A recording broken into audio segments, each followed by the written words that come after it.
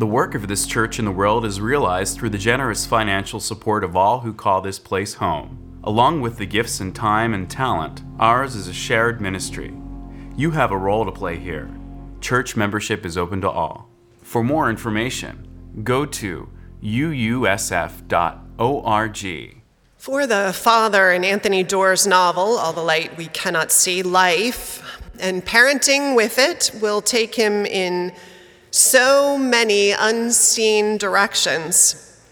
He becomes a single father, which wasn't part of the plan. His daughter loses her eyesight, so they learn to help her navigate the world in a way that was not a part of the plan.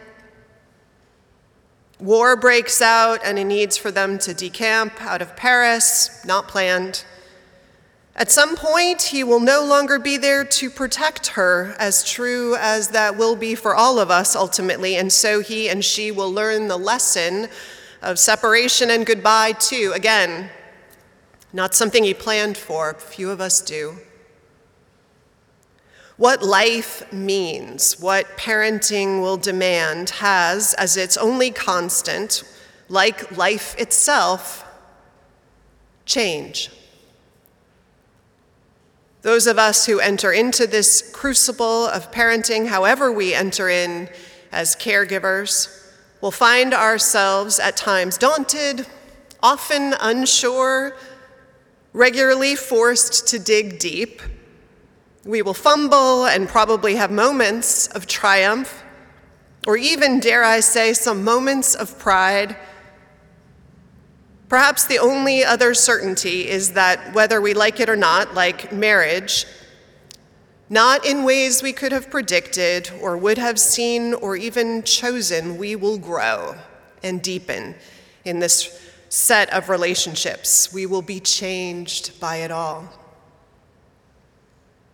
And although what is true of parenting is true of all love relationships in those ways, in my experience, parenting generally wins the contest for which love can throw in the widest array of curveballs, challenges, and surprises, at least in my experience so far.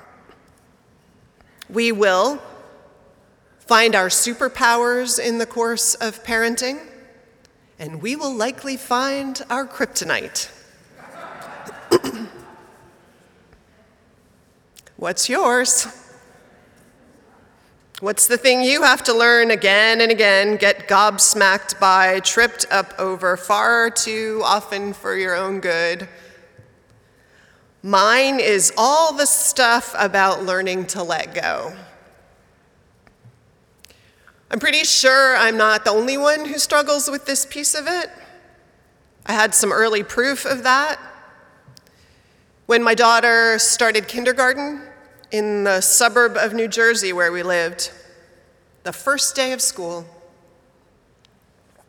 It meant that as suburban parents who lived more than a mile from the school, we dutifully walked our child slightly up the street to the bus stop. There was this handful of kids there with us, all in their new outfits, their new backpacks, many of them, I'm sure, with laminated cards with our names and addresses and phone numbers. A new lunchbox, complete with a balanced lunch of things that met all of the school requirements too for not causing anaphylaxis in other children, with our children instructed sternly not to share, which seemed funny given how long we had already spent trying to drill in the commandment about needing to share, but we got it. Learn to hold things in tension and paradox. And the bus came, and we all ushered our kids up the stairs with big waves and goodbyes and selfies and hugs, and the bus pulled away, and we all cut and ran for our cars. And we got right behind the bus like a funeral procession. Lights were blinking lest we get cut off from that head car. And I suppose that we told ourselves that we were doing this so that we could photograph that first moment that our sweetie gets off the bus. But let's be clear, We were doing this so we could make sure, because it was kind of complicated. They had to get off the bus and then cross this lawn, and then there was this asphalt place where they had to find exactly where to line up with the rest of their class. And there was a lot that could go wrong in that.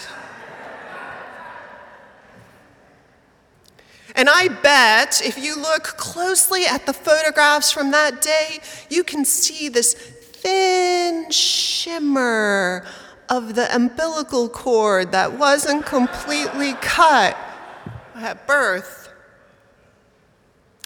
Letting go is not easy.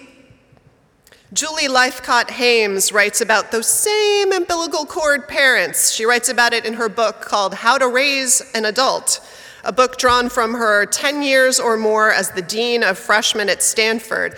She talks about parents walking their kid to their PhD meetings or interviews. Parents calling the employers of their 20-something child to, register complaint about one other policy or work circumstance. It isn't a new thing, too, lest we think we invented it. She points out how in 1899, General Douglas MacArthur's mother apparently moved to West Point with him and lived in a suite at Craney's Hotel overlooking the academy where she could watch him by telescope to see if he was studying. And anyone who has read Augustine's Confessions, a page-turner if ever there were one, knows of his mother Monica, who seems to follow him everywhere across North Africa, showing up just in time to do things like cast away the woman he loves, keep all his vices in check, God make me chaste and continent, but not yet, he famously said, and no doubt standing outside doors when he had big interviews with the powers that be in ancient times, listening. Lythcott-Haims points out that this, quote, very involved style of parenting offers short-term gains in the form of safety, opportunities attained, and outcomes secured, but at a long-term price. And one of those prices that gets paid is in our kids' ownership and knowledge of their own competency and confidence. Things like learning how to make dinner. Sometimes, I guess, helping can be too much of a good thing. At least I keep hearing that, which I know is true in other realms, like I'm sure I've mentioned before, a study of people recovering from strokes. The circumstances most heavily correlated with slower recovery is an overly helpful spouse. Competency and confidence. It seems to come around better with less help. And I know that intellectually. I've read it a lot of different places, but I find it hard to completely own, especially in my own parenting. It seems so unloving to me to let those that you love struggle and suffer. I mean, if you can throw a protective arm in front of a kid you love, why wouldn't you? Even your own body. So much easier to take the awkwardness or the hardship on yourself than to watch them straining against and under it, right? Not entirely, they tell me. In our religious tradition, we believe that the lives of others are sacred texts from which we too can draw wisdom and learn. It's why we don't treat our memorial services like generic moments of witness, but tell as much as we can the story of a life so we can learn from it like a sacred text. And not very long ago, we did a memorial service for Ardith Fortier. Ardith was a mother of 6 children, and an honorary mother to others who she gathered up along the way. Among her kids is Carrie Steer Salazar, who many of you know, and who in fact came to this church in order to get to spend more time with her mother. Doesn't that warm every mother's heart? Where are you, Lila? Just kidding. And Carrie did so because Ardith was busy but loved church, and so coming to church was a sure way to get to see her mom. Ardith was a member here. She was active. She brought meals to people. She did all kinds of acts of service. She sang in the choir. She was fiercely curious and smart and free-thinking, and she found her tribe of big-hearted but also gutsy and free-thinking rebels here among the Unitarian Universalists. And talking to her kids, all I could just feel constantly was the incredible level of adoration and just how wonderful and highly functional her kids are. And I'm telling you that they're wonderful and they adored her and they're highly functional because also what came through in listening to the stories, and I felt they were told just for me, was that Ardith parented in a way that you might call now free-range parenting. Is that right? Carrie, I think one of your siblings even named it that, laughing. Those of you who came to the service know she loved to let her kids roam in the natural places where they often had their homes. She loved it because she had loved it as a kid. Her rules were you had to wear shoes when you were riding a bicycle or a horse, and if you went in the wild, in the wilderness for a hike, you had to take a handkerchief and a knife in case you got a snake bite. Because, you tourniquet it off and then cut, suck out the venom.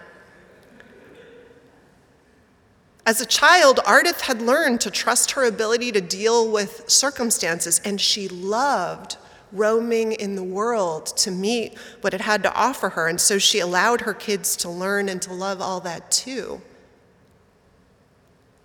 And I know it isn't a completely lost art, this approach to parenting, because I'm told every year about the Japanese children who are sent on their first day of school. Do you know those stories? And they're sent out in this rite of passage that's considered important, to walk to school alone. But of course, there are all these adults lining the street to watch out for them. Ugh. But this sending of our children out into the world, it can be so hard for me.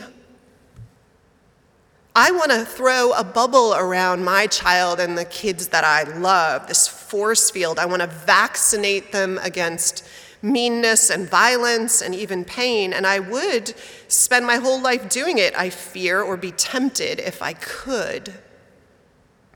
And yet I know from my own life experience that we all have to learn that the world is uncertain and pain is a part of it, and so is wrong, and so is fear. And I know my kid already knows this, and that your kids and grandkids do too, and the kids you love. And I know that strength, and I know that resilience, and a host of other skills are the ones that you and I only found, most of us, through experience that allowed us to learn them when we lived meaningfully in the face of what life would throw us. But it involves trust. Trust in this imperfect world. Trust in our kids being able to figure things out fast and in time. Trust in a bit of luck, that car will see them when they're busy on their phone or laughing with friends as they cross blithely the streets of life. Trust that the stranger will come along at the right time. Trust that even when things go wrong, they will, like we did, find a way to make something of it, even the hardest stuff, that alchemy of the heart that finds a way to turn hardship into a superpower, or at least wisdom and compassion that we use as an offering to the world afterwards.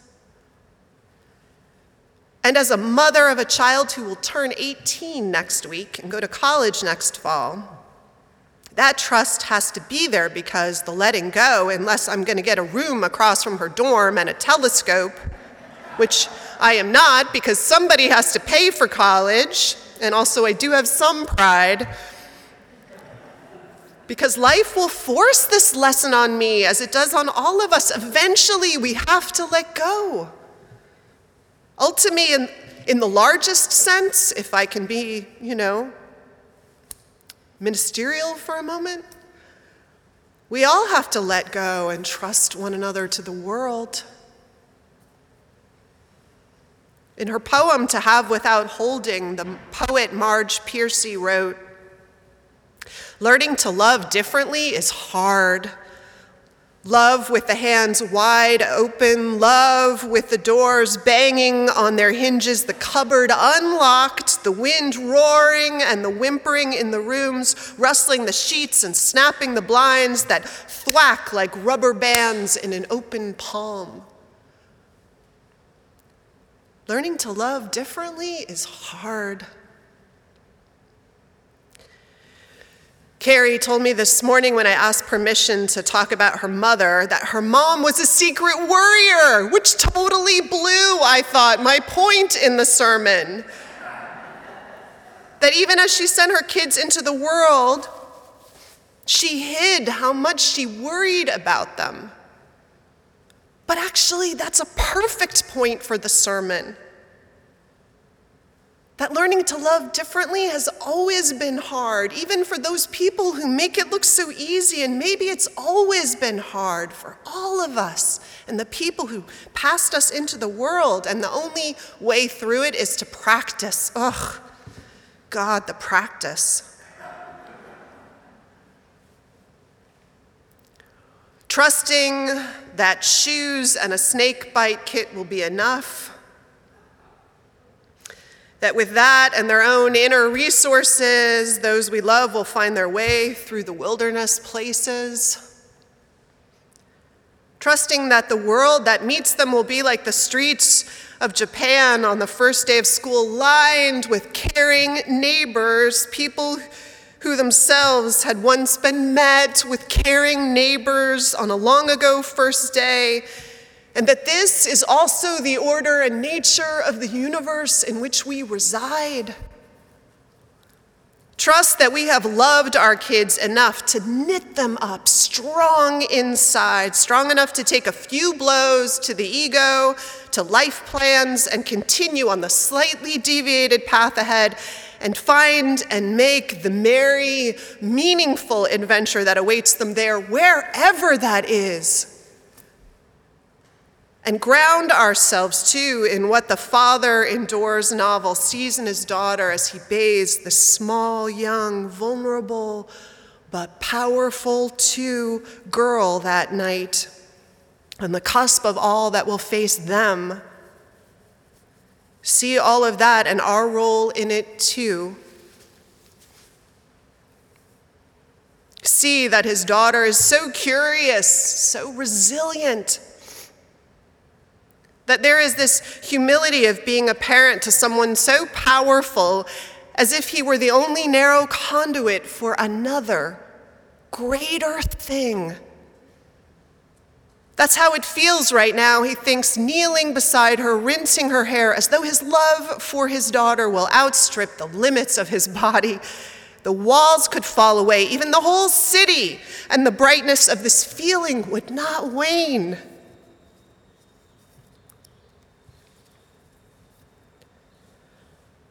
Ground us in this. Spirit of life, on this Mother's Day, bless all who mother the world, ourselves among them. Bless our fierce devotion, our gentle, protective hearts and arms, and help us to live into the hardest requirement of love, the letting go. To trust that the wind will find the wing. Amen. I baked with my mom from when I was 4. I started out by scooping the ingredients. When we got to the brown sugar, I would always steal a pinch, since it was the only time I got to taste that unique molassesy sweetness. Later, I observed and learned how to cook full meals. And I cooked my first dinner for my family when I was about 10. Spaghetti with a homemade ground beef sauce that was little more than canned tomatoes, oregano, powdered garlic, and usually a glug of red wine that made it smell delicious and sophisticated as the alcohol burned off. I had no originality, of course, just doing it the way my parents had showed me. Soon, I had 3 recipes in my repertoire as I added in chili and roasted steak. These recipes were not hard, but that was part of my parents' brilliance. Once they had seen me succeed a couple of times, they didn't need to supervise me. As soon as I was tall enough to easily reach the stove, they could let me cook without even being in the room. I don't know if I particularly enjoyed cooking, but I definitely liked the feeling of responsibility that came with it. When I was 15 and told my mom that I wanted to try vegetarianism, she laughed. I don't hold this against her. Did you notice that my first 3 recipes were all beef?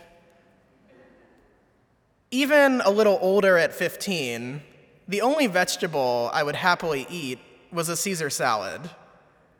And I demanded meat at every meal.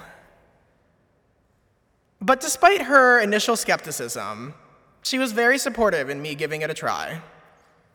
She took me shopping so we could fill the freezer with imitation meat, which is how I survived for the transitional few months as I slowly built up a taste for more vegetables and beans. She also made a hard left turn in her own dinner planning, as she was still cooking most of the meals.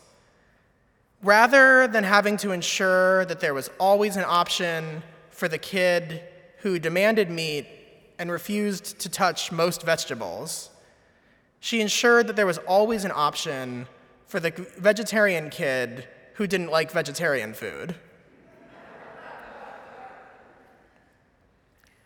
This change in diet motivated me to get deeper into cooking. And my mom, who had been flexitarian before I was born and before that word existed, showed me her favorite recipes in her Moosewood vegetarian cookbooks. All of this prepared me for one of the highest pressure parts of my college experience. No, not the finals, or the term papers, or the job interviews, or the student group leadership. It was the year that I lived in a campus co-op and was given a weekly dinner shift. 4 of us had under 3 hours to prepare a meal for our 60 hungry housemates. And in a small bit of cosmic revenge, I did not get into one of the vegetarian co-ops. So despite having been a vegetarian for about half a decade at this point, I always had to ensure that there was a meat option and a vegetarian option. The 4 of us on the cooking shift would rotate who was the head cook every week, setting the menu and managing the day. And it was stressful, especially if we fell behind, which is easy to do. Do you know how long it takes to chop 20 onions? Don't forget to budget 3 minutes to wash your hands and put a Band-Aid on, because the odds of a moment where you lose focus and make a mistake are quite high. I always looked forward to those cooking shifts, though. In the midst of the overwhelming and often abstract world of learning linear algebra, computer algorithms, and existentialist philosophy, it was nice to have an afternoon where I was forced to take a break from my studies and work as a team on a concrete task with a clear end state and no real consequences if things didn't go to plan. And cooking still serves that role for me. It is engrossing and physical enough to focus my often frantic mind and calm any anxious or upset emotions that I have. And it all started on a stool in the kitchen, measuring brown sugar with my mom, making chocolate chip cookies.